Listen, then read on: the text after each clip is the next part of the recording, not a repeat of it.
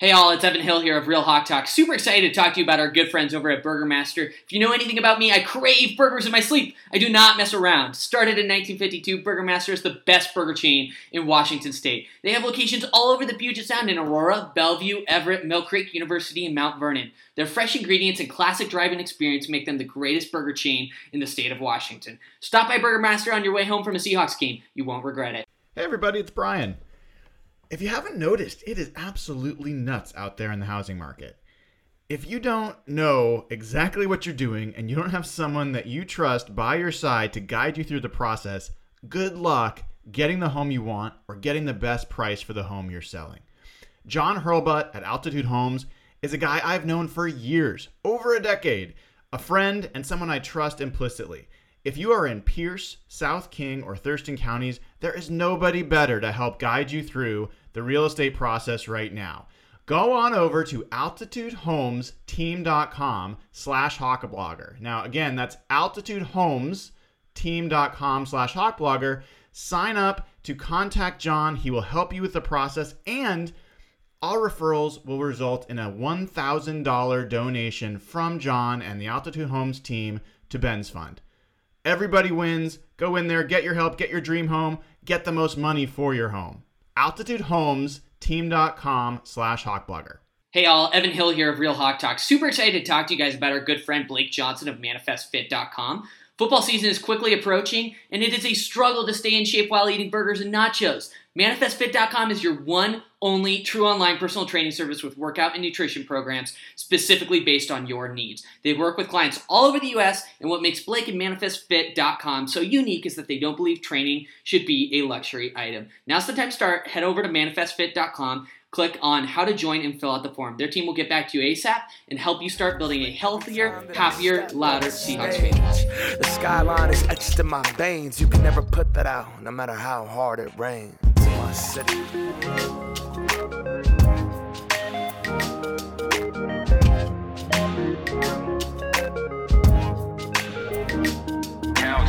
Hello, everybody, and welcome to the OG version, the 230th episode of Real Hawk Talk. I am Brian Nemhauser. You can find me on Twitter at HawkBlogger. And we got a treat of a show for everyone tonight. A little bit of an international flavor, which is fun all by itself. But also, not everybody knows this, Jeff, but this show was started by you and I. Back in the day, and we named it together, which was super clever. I mean, such a clever name. And we started on some really crappy software that half the time didn't work.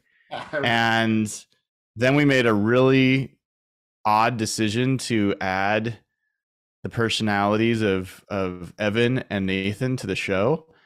And it's kind of been all blur since then. But that is Jeff Simmons at Real Jeff Simmons on Twitter. What's going on, dude? Not too much, man. You got in my head last week. I was on the show, actually, went back and I picked Seattle to win 31-20. I was all confident, and I couldn't get your comments out of my head about okay, everything's going too well. This is going to be the game where things spiral. And when Gino threw that pick, I went to that dark place I haven't been all year. And I'm like, oh, damn it, Brian was right. This is the week where things unravel finally. And man, every week with this team is crazy. It's so true. A big part of it is that it's just been too much goodness, and I don't trust it. Like when the Seahawks were the 2012, 2013 team, I had seen it block by block get built up. I knew, I had no doubts who Richard Sherman was, or Earl Thomas, or Cam Chancellor, or KJ Wright, or, on and on and on. I kind of knew those guys, what they were, who they were. And if you just kept adding more talent around them, I was like, okay, I went into the 2013 season pretty certain we were going to win a Super Bowl.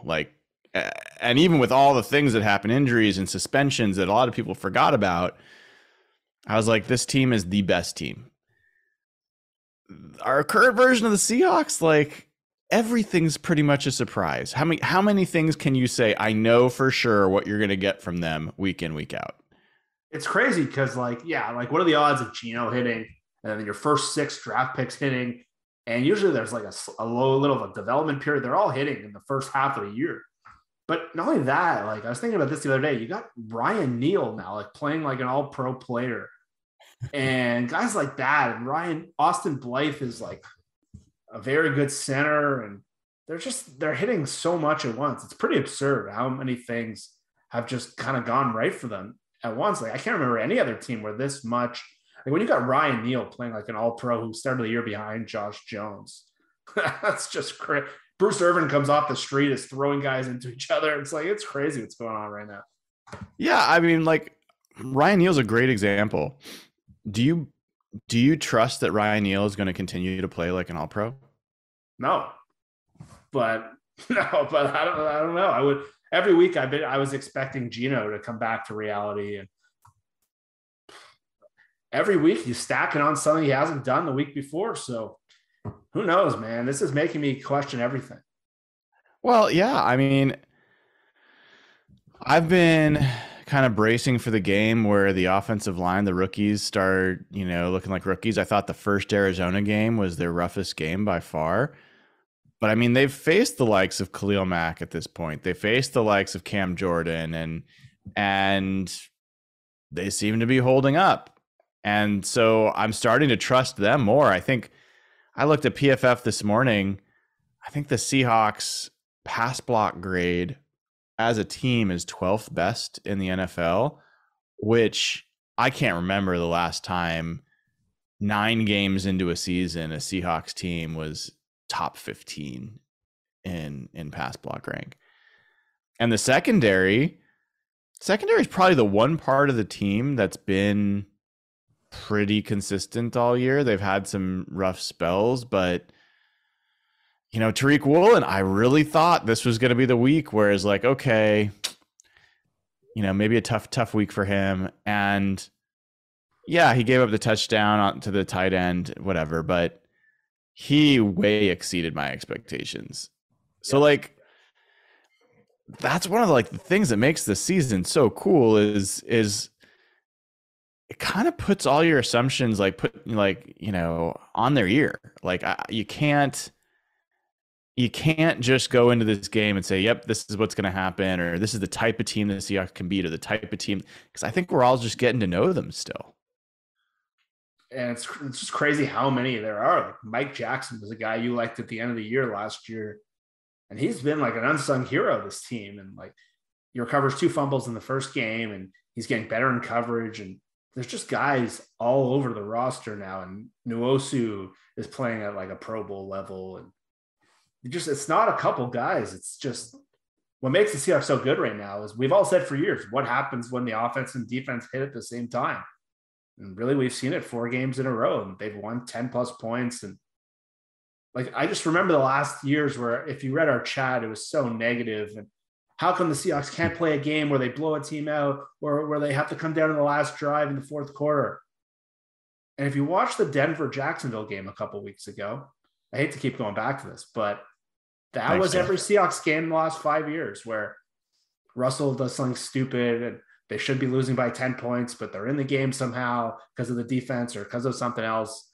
Russell pulls out a drive at the end, and you're sweating for 55 minutes and they win, and you're like, what the hell was that? Like, that was every game in the last 4 years where we were fighting and we hated it. And you've talked about this so well in your articles. And you watch these games now with this complete team that's playing complementary football, and they're winning the way we've wanted them to win. It's not just like the passing or not running, whatever that. It's just they take over these games. And like the 3 drives after the interception this week are a great example. Like, when was the last time we saw something like that? It was so like they kicked their ass. It was pretty cool to see. Yeah. I mean, when you bring up that game, the Russ game in London, I guess, and now that we have a little bit of space between and have seen, time without him and versus with him, how much of, I mean, it was everybody pretty much attributed that game script that we used to see to Pete. It was like, Pete's like, he is too conservative and he's trying to keep the game close and, blah, blah, blah. Like, how much of it do you think was Pete? How much do you think it was Russ? Like, what's your assessment? I think the majority of it was Russ and how he plays. And I don't think it was Pete, but I think it was how their roster was built. I think their team just became dependent on one player. And I know we'll say it's Russ, but that was my criticism of the team, that there wasn't enough elements of the team that you can win in different ways. And for the years, me and you have been talking about how crappy their defensive personnel was.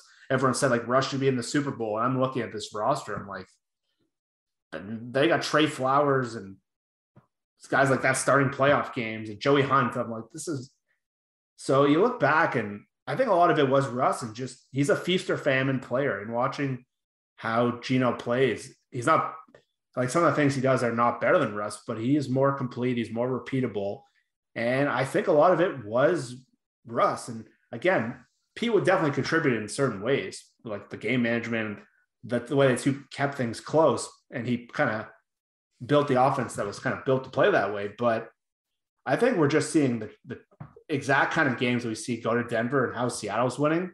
I think the evidence is becoming very, very clear. Yeah. Yeah. It's fun.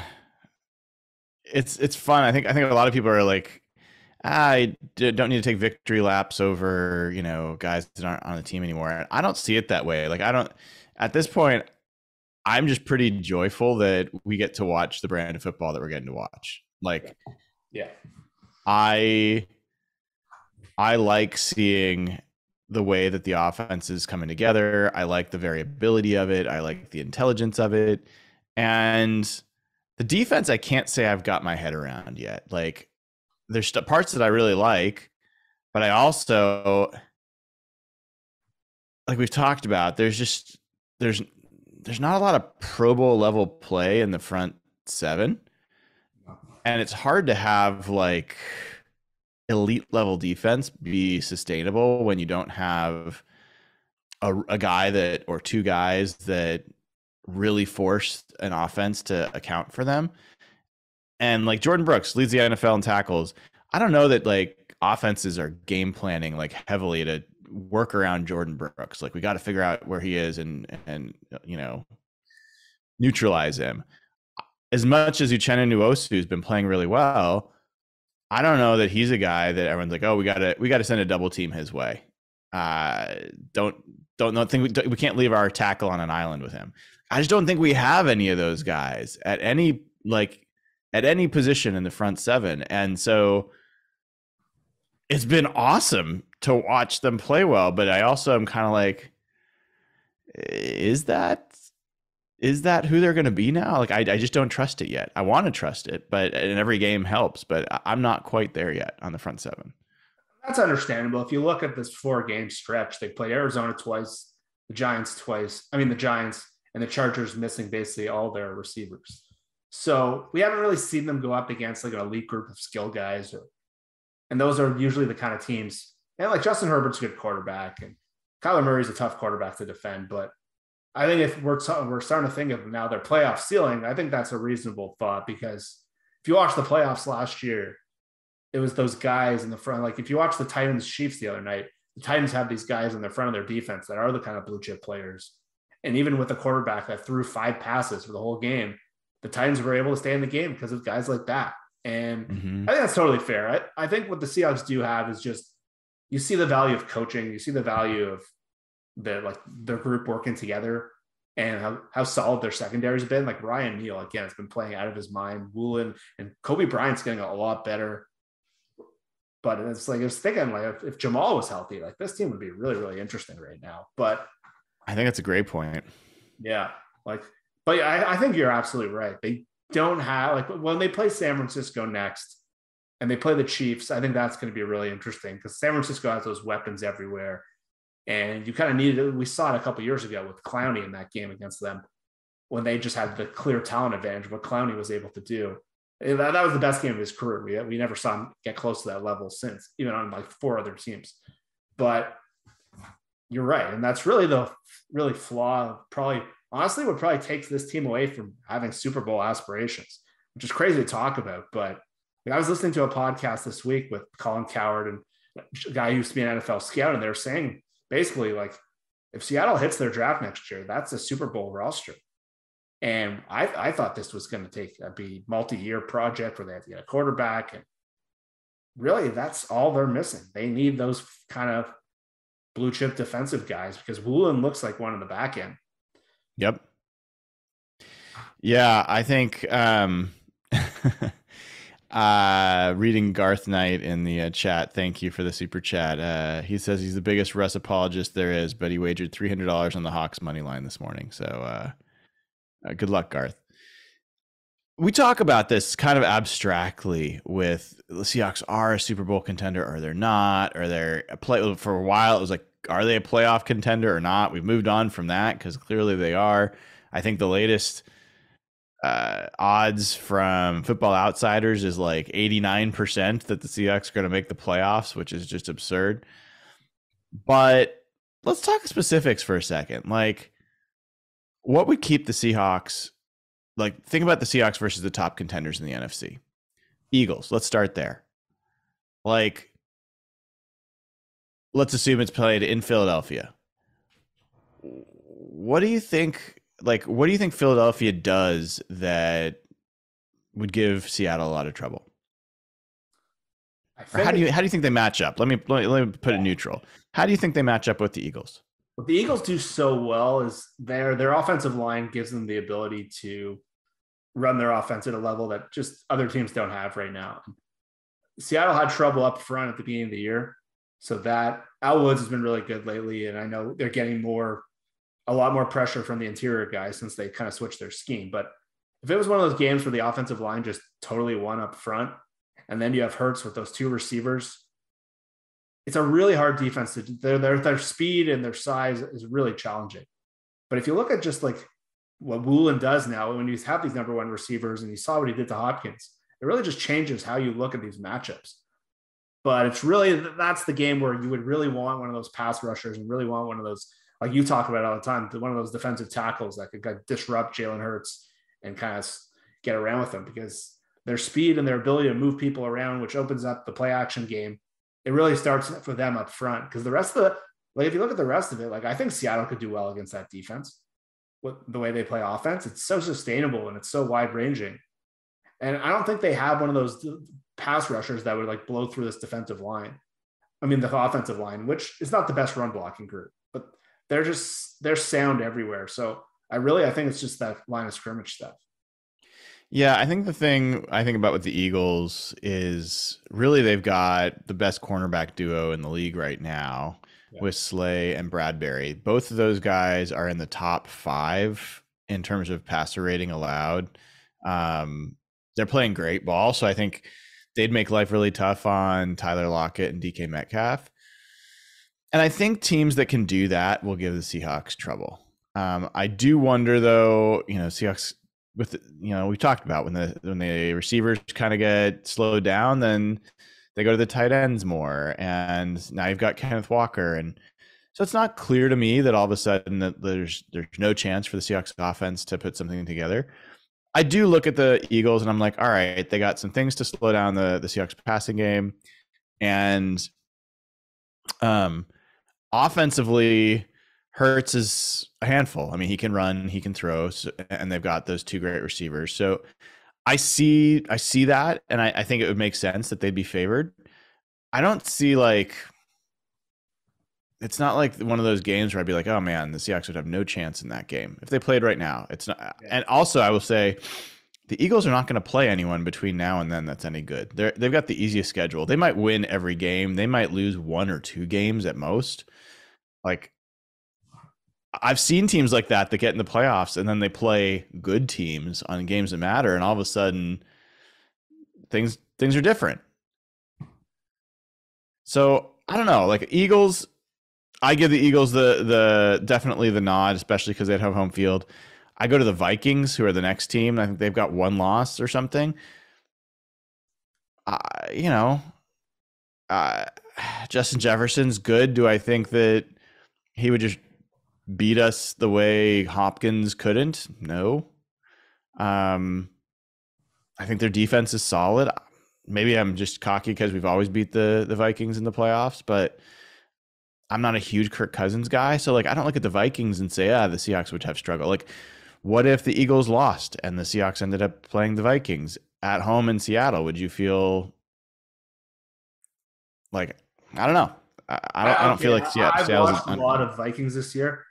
One of my buddies who comes over every Sunday is a Vikings fan, so we usually watch that in the first set of games. I think the Seahawks are outright better than the Vikings. The Vikings have had the strangest season I can remember a team having. They basically every single game, and I've watched, I think, every one of their games, they've sucked for 65% of the game. And then somehow in the fourth quarter, they pull this game out of last week, they were down 17-7 to Washington's backup quarterback. And he throws this stupid pick at the end of the game. It was sort of like Seattle a couple of years ago where they kept winning these stupid games with Russell Wilson. I think they were like 8-1, 8-2 to start the year. And then all of a sudden the clock struck zero and came back to reality. I think that's what the Vikings are. The Vikings have talent. They're a good team. They're well coached. But I don't think they're close to as good as the Seahawks are in terms of a complete team. And I would trust this defense against Kirk Cousins. And really, they don't have a lot that would scare me. So, I mean, who else is there? I think Dallas would be hard for them. Dallas is the other one to talk about. You've always been a fan of the way that team's coming together. How do you think the Seahawks match up against Dallas? Yeah, I think the way Dan Quinn, he's probably the most respected assistant coach in the league right now because of the adjustments he's made coming out of the mistakes he made in Atlanta, just sticking with one scheme. And then he lands Micah Parsons. And I think just the way Micah Parsons plays can disrupt an entire offense. And that's the kind of guy exactly what you're talking about. He's the kind of guy who can win a game by himself. So I don't have the most respect for Dallas's offense. Like, they don't have great receivers outside of CeeDee Lamb.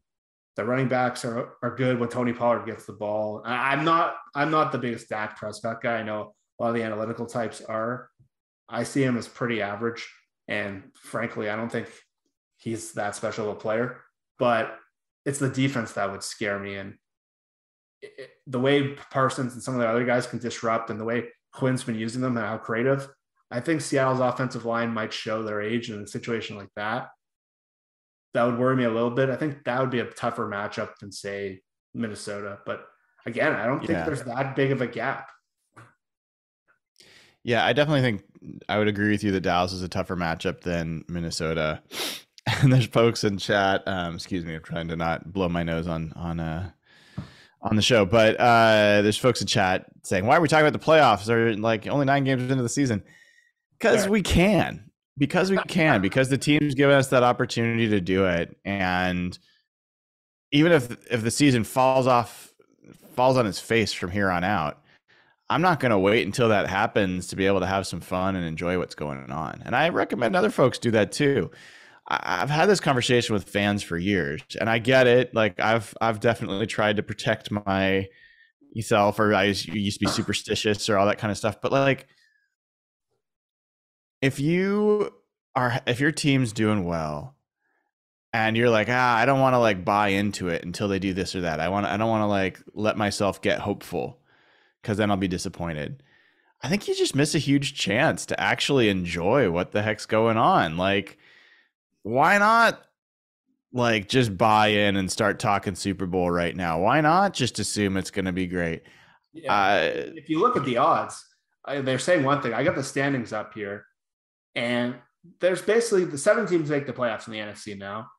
After the 7th team, which right now is San Francisco, the next teams are Atlanta at 4-5, Washington at 4-5, the Rams at 3-5, Green Bay at 3-6. So are any of those teams going to gain 3 games on Seattle in the next 8 weeks? Have 3-6? That would take a pretty like epic turnaround from, not only from Seattle, from one of those teams. So I don't think it's absurd to talk playoffs at all. Like, it's very hard to imagine them not making it. given how bad the NFC is. Yeah. Well, I mean, if you really want to tempt the fates, which I'm sure everyone doesn't want me to do, but if you look at the Seahawks schedule right now, and I pull up what we've got in front of us, we're obviously going to talk about the Bucs here in just a second. We'll talk about patron questions, but the schedule ahead is, they're in Germany for Tampa Bay, and then they're home against Las Vegas. They're at the Rams. They're home against Carolina. They're home against San Francisco. I mean, I think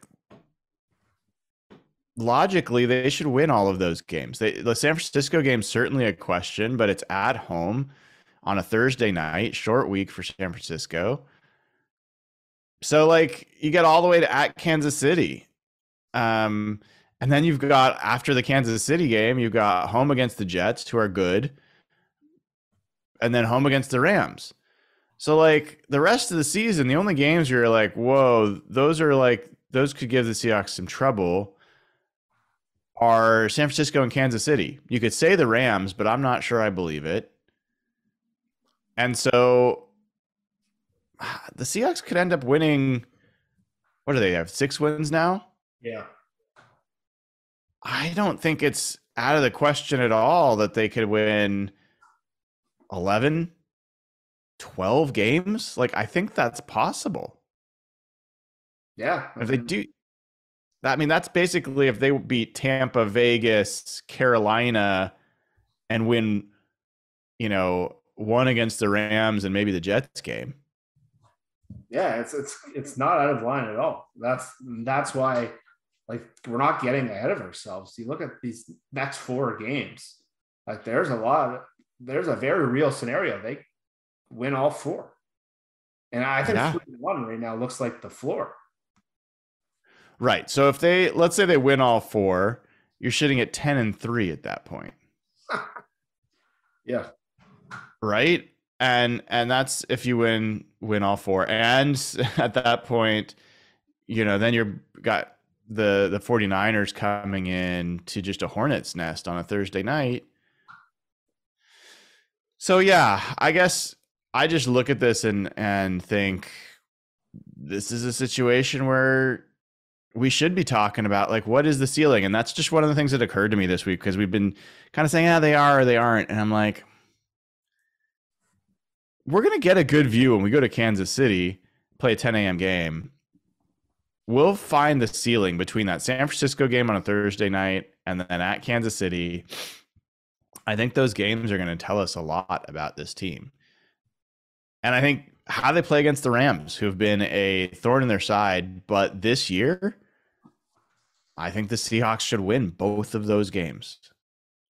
It's interesting. We talked about 2011, and I know you mentioned 2003. In the 2005 year, they kind of had that kind of slow start. It was same old Seahawks. Nothing's changed. And then they went on this, I think they were 2-2 and ended up at 13-3. They went on this similar run. And that year, it was the Rams that beat them every year. And then they finally beat the Rams twice that year in those crazy games. Maybe this is 2005. Who knows? But it's just the comeback with the Rams. It's going to be so telling to see how they do against McVay and the Rams this year. Yeah. It's been a rough year for McVay and for the McVay truthers out there. Hey, let's go ahead and take some patron questions. And then we'll talk about the Bucs. What I will ask is, folks, if you haven't already hit the like button, please do. Takes a moment. We'd really appreciate it. We are over 8,000 subscribers. We'd love to see you add yourself. Click subscribe. Click the bell to get notified. And then, of course, go to patreon.com/hawkblogger. Join what is now hundreds of patrons and a really great community of fun, friendly people talking Hawks with all the weird stuff going on Twitter right now. Our Slack channel may be the best place to go to talk Seahawks and know that you're not talking to some weirdo who's got a blue check mark next to their name. So sign up at patreon.com/hawkblogger, get immediate access to the Slack channel. And then For what it's worth, for folks who are wondering, I've been waiting on John and Tracy Schneider. They usually do our annual charity function, and that's where I make our donation every year. It's not looking like they're going to do that right now. And so I may be making our donation to a different charity, but that's going to be coming up here soon. And, I'm still working out some details, but we're about to make our charitable donation for the year. So you can contribute to that by joining patreon.com/hogblogger. And you get to ask us questions every week. So here we go. Jeff, I'm going to give you the first one here. It comes from Silk. He starts by saying this is a fun question. I haven't read any of these, so we're going to find out if he's actually right. He says, who from the roster do you think is most likely to have a memeable picture of them in Lederhosen, a Dirndl, I don't know what that is, from this trip? So I'll start there. Who do you think on the roster is most likely to have a memeable picture in Lederhosen? I'm going to go Will Dissly. My immediate thought was Pete Carroll. He's not on the roster, but I mean, we've got to have CP in Lederhosen, don't we? Or Michael Dixon or something. Yeah, he probably just wears them regularly. A football question from Silk. He's double dipping. Oh, wait, he's given 3. We might have to come back to you, Silk. I'm going to go for the football question, then we're going to move on. He asks, which of our games so far do you expect Sunday to look like, given Tampa Bay's struggles this year? Or like, is there a game that we played so far that you think will kind of resemble this game?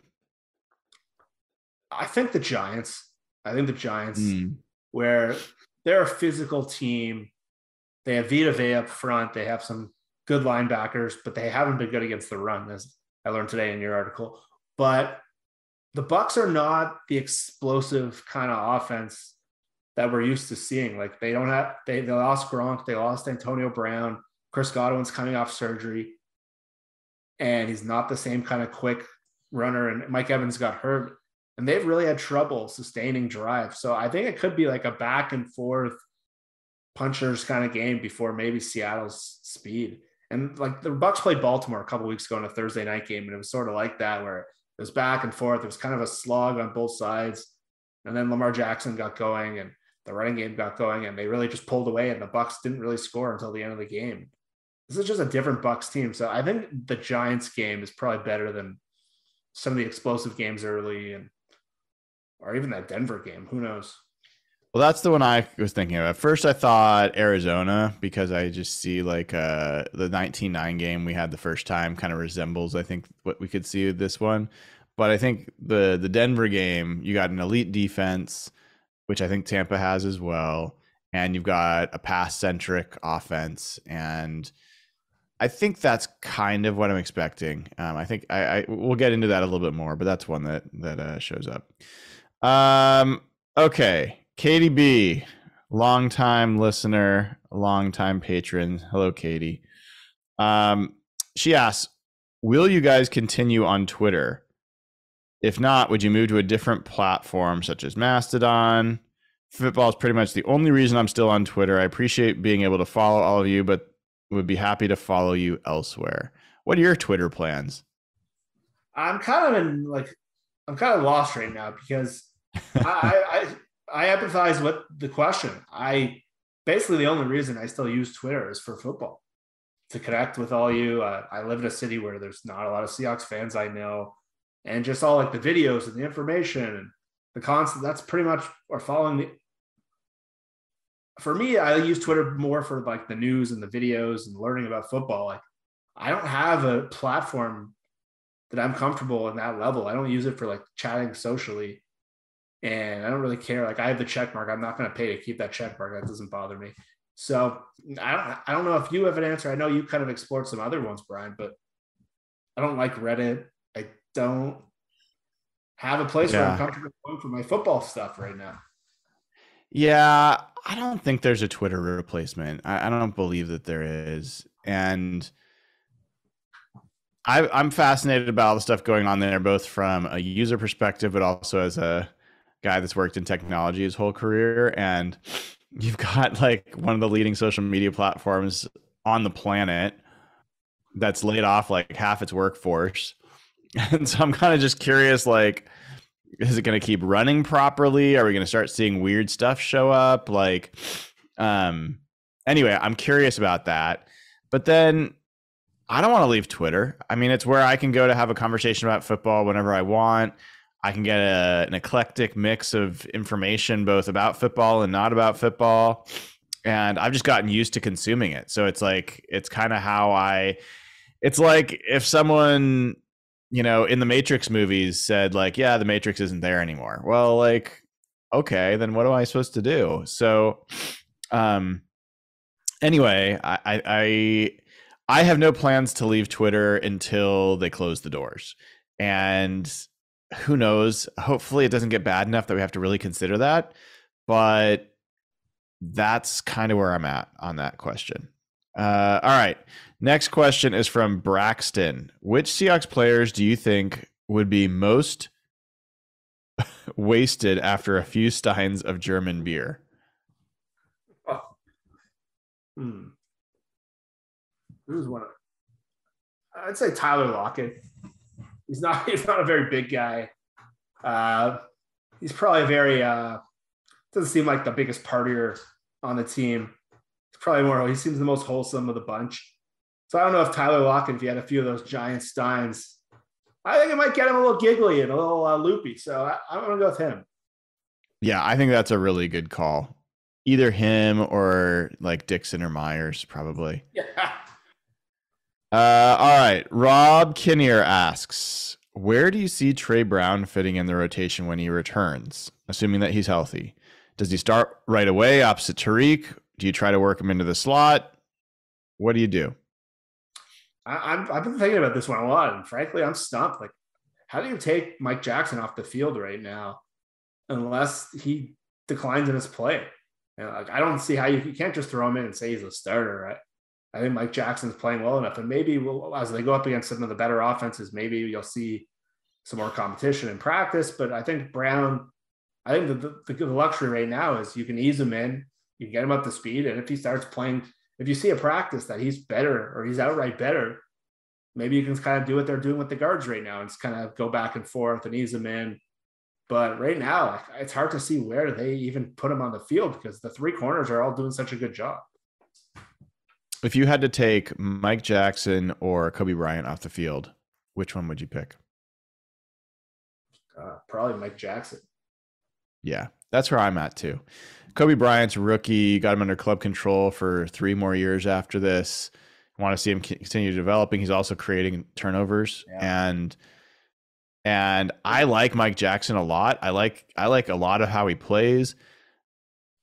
I think Trey Brown's better. And so I would want to see him on the field. I don't need to see him on the field, but I would start rotating him with Mike Jackson for sure. Okay, Rob has a second question. Where is one area this team could still realistically improve based off the talent they have on their roster? Early in the year, that it was improved tackling. You had mentioned explosive plays on offense in the post-game show. Is there one area that could really help them take that next step, or is it waiting until they can up the talent on the roster for next season? I love that question. I still think play on the edge, and that's not only rushing the passer, which we're seeing better as a whole, but I think it's kind of the limitation of this scheme is how they guard screens, how they guard running backs in space. There's been a couple of things where like Maffei's been matched up against running backs and it's been easy completions. So I think when you're going to have to play a Christian McCaffrey or something like that, I think this team does need better play on the edge to hit their ceiling. And Nwosu's been really good on the one side, but they were hoping Darrell Taylor would be that guy. And now they're using Irvin, they're using Maffei. I think that's still a limitation, whether it's covering running backs, whether it's defending screens, and whether it's just generating pass rush consistently. Yeah, there's a few things that come to mind for me that I think could happen this year, without necessarily just upgrading talent in the offseason. One is, Nathan and I talked about this in the post-game show, and he sees it differently than I do. I don't have an issue with them from an explosive perspective. I think they've been a pretty explosive team on both running and passing. But what we have seen is they've increasingly been kind of forced, is maybe too strong of a word, but like funneled to longer drives with, more plays and having to really kind of pick their way down the field. So one of the things I think could happen is we all have talked about cover 2 and how there's a lot of teams that started playing cover 2 against the Seahawks when their passing game was so good and it took away the deep ball and it really struggled. Well, what cover 2 often allows you to do is run the ball.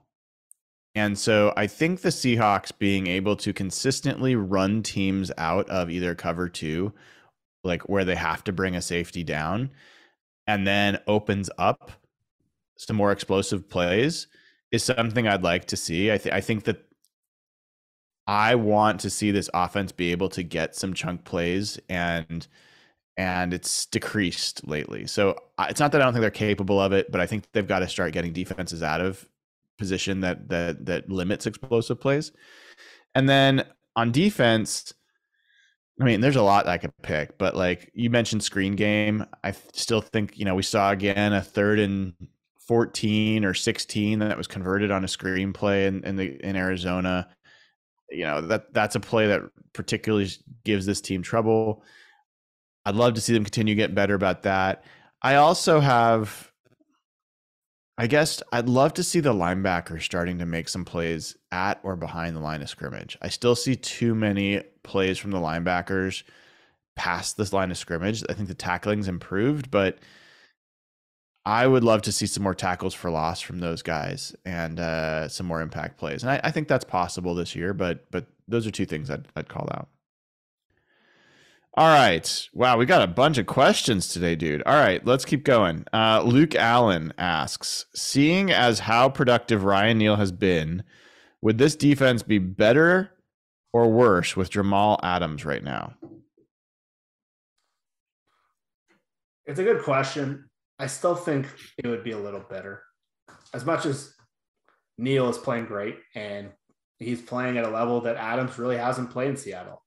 But I think this scheme was really going to accentuate Jamal and his skill set and some of the things they could do playing him at inside linebacker and just a little how they can use. And then Neal could have been the 3rd safety. So I think the way Jamal was going to be used was it was going to be used as a combination of him and Neal.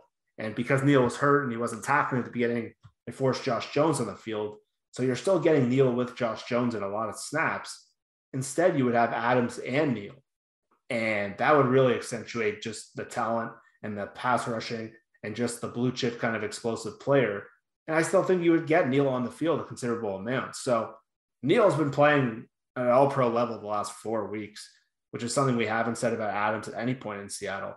But I think just still having Jamal in this defense with Clint Hurd and Desai and Carl Scott, who've done a really good job with development, I think that would have been a higher ceiling. Yeah, I think it's not a question. I know people want to hate on Jamal, and I get it. Who's the number 1 rated defensive player on this team still? Jamal Adams. He had an 87 grade in that one game he played. And the next closest on the Seahawks, you'll never guess. I'm going to give you I'm not going to torture you. You'll never guess. Nick Bellore is our 2nd rated defender. Yep, we've never guessed. Nobody else is above 80. Even Ryan Neal, he's at 78.5, which is great. But Jamal Adams brings so much to the table, and this was the season we were going to actually see him get utilized in a way that accentuates his talents. And that was showing in that first game. He was making plays. And he also brings pass rush that Ryan Neal wasn't. I think if you had him from a blitzing standpoint to mix in with what is now an effective pass rush, come on. There's no way the team isn't better with him available to them. And with Neal being a third safety that could pull Cody Barton off the field more often, all that would be better. All right, we're going to take one more question because we got a bunch of other things to do. So apologies that we didn't get to all of these. Let me just pick carefully here. I like this question from PCC the Third. When do you think Derek Young will replace, quote, the look of fear, D. Eskridge? I don't know, man. D. Eskridge is not doing much to earn more playing time. I think like Keith Goodwin's been out, and Eskridge gets no catches. He had the one game where the first Arizona game, I thought I saw some things, but the next couple, you see attention to detail issues, and you see him just not separating on routes, and there's just not much to like right now about him other than his run blocking. I think his run blocking is really the only thing he's bringing to the table right now. So I still don't know if Derek Young is ready. He was a real project coming from a really small school, and he's done some cool things on special teams, and he has some explosive ability, athleticism, but I don't think it will happen quite yet. But man, Eskridge is not doing much to this has been an opportunity for him. They don't have a third receiver. Goodwin's out, and outside of run blocking, there's just nothing there right now. Yeah, ever since Pete talked about Eskridge having the light go on in that Arizona game and that he's kind of like Golden Tate, I don't know if he has a catch. Like he's just been nothing. And in my worst expectations, I didn't think he would be this ineffective. So it's frustrating. And I do like Derek Young. He had some drops in the preseason that kind of soured me a little bit on him getting too much more time, but he's a big body. He's tough. He's a good blocker. He's a good runner. So I'd be actually supportive of them starting to try to sprinkle him in and see if he could start being more of a factor by the end of the season. I lied. We're going to take one more question because I really like this question from Chris Bailey. He says, I'm going to take one specific part of this. He says, KJ Wright today said this defensive group may be ahead of where the LOB was when they first came on the scene. Do you expect them to have a statement game against Tom Brady similar to the You Mad Bro game? No way. That team just has such different character and chip on their shoulder energy. And that was also peak Brady with Aaron Hernandez and Gronk. And if you watch Brady this year, it's a guy who looks like he doesn't want to be there. The fire isn't there on either side. That was Earl and Sherman making sure everyone knew who they were. Brandon Browner, Cam, but mostly Sherman and Earl. Woolen is not that kind of guy. Kobe Bryant is quiet. I don't see anything close to that. And it's the vibes are just totally different from what that team was and what this team is now. Yeah. It's not set up to be that kind of game, that kind of statement in any way. But it is fun. It's a fun thought that this is a little bit of history going on here again. And we'll see. We will see. So thank you for all the patrons for all those questions. If you haven't already, click the like button. Head on over to patreon.com/hawkblogger and get access to the Slack channel by signing up. It's like $5 a month if you want. And it's easy to get in. You get quick access, and we'll take some of your questions next week. So, Jeff, let's talk about this game against Tampa. Bucs are a weird team. So they have been lights out defensively, but they've also had some struggles in the last few weeks. But then they've had a bunch of injuries. They're missing Akeem Hicks. They were missing Carlton Davis. They're missing Antoine Winfield. They're missing Murphy Bunting and so on and so forth. And they got those guys back. At least Antoine Winfield looks like he's going to be back this week. I look at their offense and they pass the ball a ton. They don't pass it particularly well. And their running game is literally the worst running game in the whole NFL. And they've struggled to score almost any points. So I look at this team and I'm like, the Seahawks have beat better teams than the Bucs. Yeah. What do you make of this matchup? Yeah, well, going into the year, I didn't think there was a chance the Seahawks would win this game. I remember seeing this come on the schedule and thinking like, oh God, we're going to get embarrassed. Got to wake up early in the morning to watch this. And the Bucs have been a totally different team than I thought they were and what they've looked like. If you remember when Brady won the Super Bowl, there was the whole Russell Wilson went on the radio thing.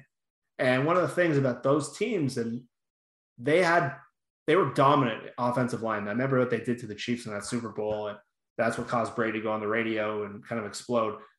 Caused Wilson to go on the radio. This team has completely changed there.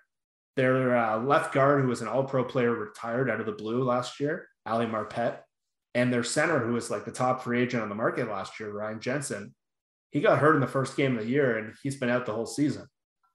They've had other injuries there to their backups. And now they have probably the worst left guard and center combination in the league. And if you know anything about Brady historically, when you beat him up the middle, he can't function well. And if you mentioned before, without those two guys at left guard and center, they can't run the ball. Their tackles are pure pass blocking guys, similar to what Seattle has right now, not the best run blockers. And they suck at left guard and center.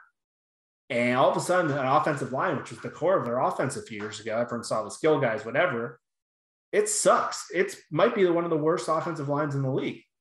And now all of a sudden, if you watch the Bucs play, there's more 3 and outs than I can ever remember. There's more passes being thrown into the ground. The running game is ineffective. Lenny Fournette got some money from them, and he's getting benched right now in the middle of games. They just look slow. Like, they don't have Antonio Brown. They lost Gronk, like another big part of their offensive line. Gronk was probably the best tight end blocker I've ever seen. So you look at this team now, and there's passes going into the ground, and they kind of look like, I heard Bill Simmons say this last week before the Rams game. They look like one of those old boxers that's fighting for money, and they're like going into the ring when they should have retired. They just look awful offensively. And the defense, you've seen, they lost to Tampa, they lost to Pittsburgh and Carolina back-to-back weeks. Probably two of the worst quarterback teams. And the whole team just looks off. Bruce Arians retired. They have a new coach.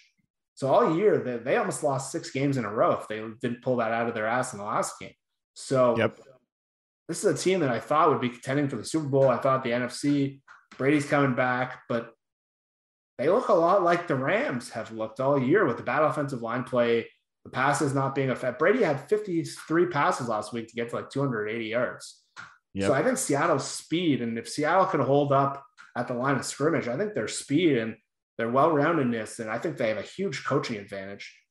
And it's not the same Tom Brady we've seen it. Maybe that game at the end, how they won at the end of the game, maybe that'll wake them up. But this Bucs team just looks sluggish every week since really the beginning of the year.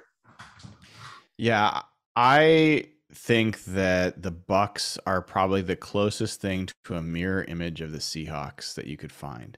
They started the season as Super Bowl favorites. They were really right behind the Bills as far as Super Bowl odds. Yeah. And they have the GOAT at quarterback, someone that everybody knows, everybody believes in, everybody thinks is great, and a bunch of other well-known players, and they are trash. They've just completely underperformed expectations to the point where they're not one of the worst teams in the league, but they're below average. They're below average in an NFC that's having a down season. For you to be like, it's one thing for you to fall off, Jeff, but for you to be a below 500 team in one of the worst NFCs we've ever witnessed means you're pretty bad. So, I mean, the Seahawks, I think it's really great they're 6-3. I don't think the Seahawks are that good.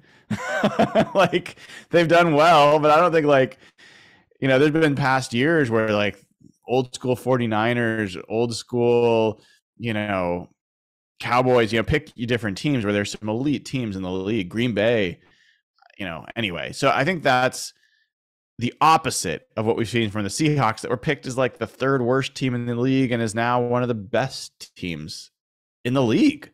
Like, they're 5th in DVOA rankings. They are 6th in Super Bowl odds right now.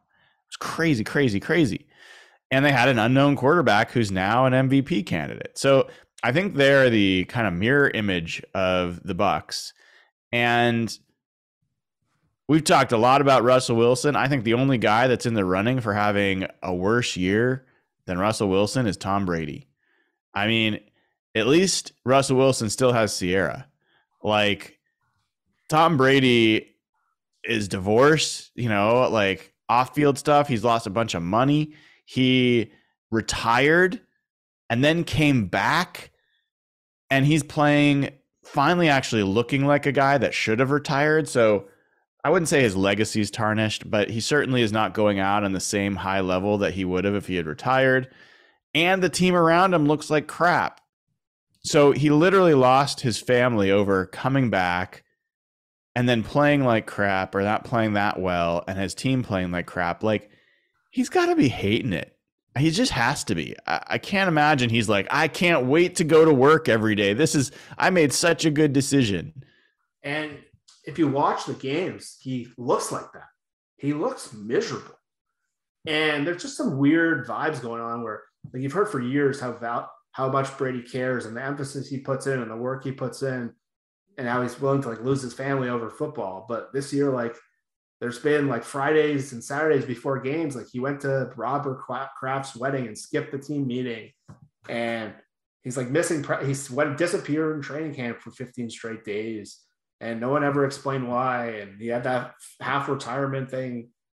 And if you look, he just doesn't seem checked. He's been checked out, it seems like. It's got like Michael Jordan on the Wizards vibes this year.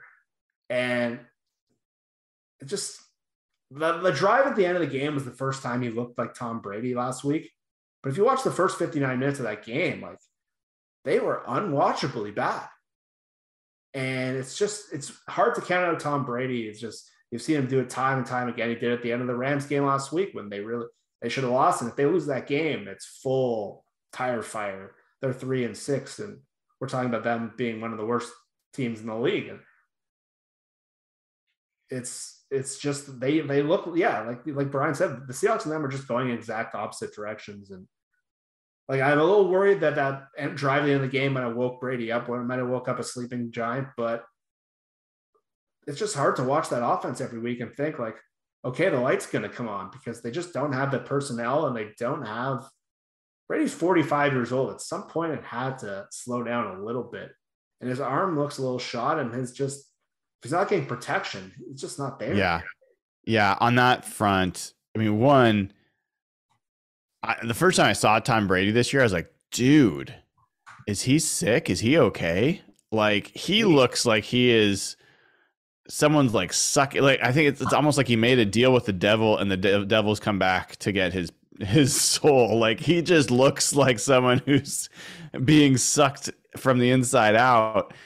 He doesn't look like himself.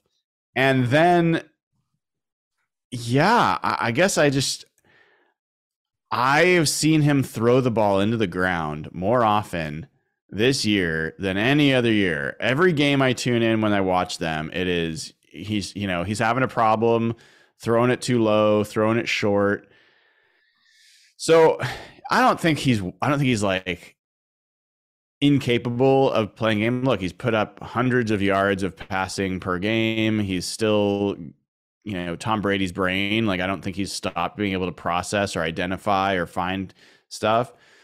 But I think he's got some challenges for sure. He has zero run game to take any pressure off of him. So it's all on his shoulders. And they've had some tight end issues. Like, Braid's been out for a while, and Mike Evans got pretty hobbled in this game against the Rams. He looked like he was like gutting it out, but he did not look like himself. So if Evans is hurt in any way, like if he's not going to be 100%, I just kind of look at this offense and I'm like, the Seahawks have shut down much better than this of late. I actually am more. Concern is not the right word, but I believe the Bucs have a better matchup on defense against our offense than they do on offense against our defense, which is insane to say. But like, assuming Antoine Winfield Jr. plays at safety, Jamel Dean, Sean Murphy-Bunting, and Carlton Davis, that is the best secondary the Seahawks will have faced this year. I don't think it's that close. So, I think that's going to be rough. And I think that they've got, with Akeem Hicks coming back, with Vita Vea, Levante David's pretty good. Devin White has his moments. I just think that it's a pretty good defense. And I think that they could give the Seahawks some trouble. I think scoring points could be rough on both teams. Yeah, I agree. A big thing for them is Shaq Barrett tore his Achilles a couple of weeks ago. Yep. And he's been their best pass rusher the last few years. So They have the guy from UW as their other pass rusher. Joe Tryon. Joe Tryon. He's pretty good. He's an explosive player. But again, with Vita Vea, the weakness of the Seattle's offensive line is the interior run blocking. They can't handle like the big power players. So Blythe, and I don't know if it's going to be Haynes or Jackson, but that's a big matchup in this game. And their linebackers on paper are amazing. Levante David's he's like Bobby Wagner and KJ. Like he's been good for so long. Same draft class, I believe, as Bobby. Yep. But their other linebacker, Devin White, who's top 5 pick, who's one of the best players, he's had a terrible season. And if you watch him in Baltimore, that he was so bad in a lot of those plays that like Warren Sapp was calling him out just for like dogging it. But they just have so much talent on defense. The corners are really good. Antoine Winfield's a really good safety. So yeah, I think by far defense has been an area where they can exploit Seattle, because again, if Seattle's top 2 receivers can't get going, it really becomes a tight end game for them in the passing game. And again, their linebackers are really, really good. So that's a really interesting matchup. And if Hicks comes back, and when they had, if you remember a couple of years ago when we played Tampa, you couldn't run on them. So Shoddy and them decided to pass the whole game. It was the right strategy, but Sue didn't sign back there, and Hicks has been banged up and not as effective. So you've been able to run the ball on them, which is a huge difference from what they were a few years ago, where literally teams wouldn't even try to run because of how good those 2 defensive tackles were. So it could be a big Kenneth Walker game. It's going to be a really important game for the line of scrimmage. But yeah, you're right. There's more issues I see defensive with their defense against the offense than I see on the other side of the ball, which is pretty hard to imagine. Yeah, you hit the nail on the head with the running game piece. That is one weakness they've had. They're in the low 20s in terms of, I mean, they're 23rd in the NFL in rush yards against. They're 20th in yards per rush. They're 25th in red zone defense. They're 18th in third down defense. So those are all things I think the Seahawks can take advantage of. Look, I think if the Seahawks can limit their turnovers to 1 or fewer, then I think that they should win this game. I think if they just play a smart, complete game, similar to the game they played against the Giants. Yeah. Although, I mean, obviously Tyler had that fumble and drop, but otherwise it was a pretty clean game. I think if they play that game against the Bucs, I think they win by 7 to 10 points. If they play just okay, I still think they win. I think the situation where they lose is if either, Brady has some otherworldly game, somehow like goes back to the fountain of youth and everything starts clicking, which I don't expect, or the Seahawks really make it easy on them. Special teams gives up some points they shouldn't have. Offense gives them some points that they shouldn't have. Something like that. So why don't we go ahead and talk about our predictions here? What is your score? What do you think the final score of this game is going to be? I'm going to say 27-20 for Seattle. 27-20 for Seattle? That's a lot of points. I see this being a lower scoring game. I am going to say 20 to 17 Seahawks. I think it's going to be a tight one. I do think the Seahawks are going to win this one, and I really hope they do, Jeff. Like, it's going to be 6:30 in the morning for me. It's going to be 9:30 in the morning for you, right? Yeah. So you get to actually experience like a 10 a.m. football game, like us West Coasters. Yeah, exactly. It's going to be fun. I'm actually really looking forward to it. So I think that this is a game that you win this game, you get into the bye week, and the whole season opens up for you. So really, really key matchup. Looking forward to seeing how the Seahawks play. As we started the show with, one of the best parts is we have really no idea what to expect.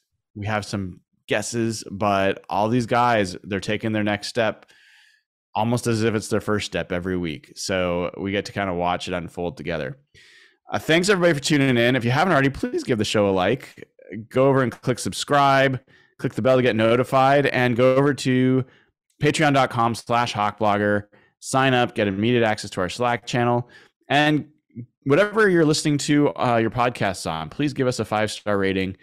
We would appreciate the support and would love to get more people in the community. Makes it more fun. So that is how you can all help. So with that in mind, have a wonderful night, everybody. See you bright and early Sunday morning, and then we will do our post-game show soon after that game ends. If you are in Germany, have a great time, enjoy, and as always, let's go Seahawks.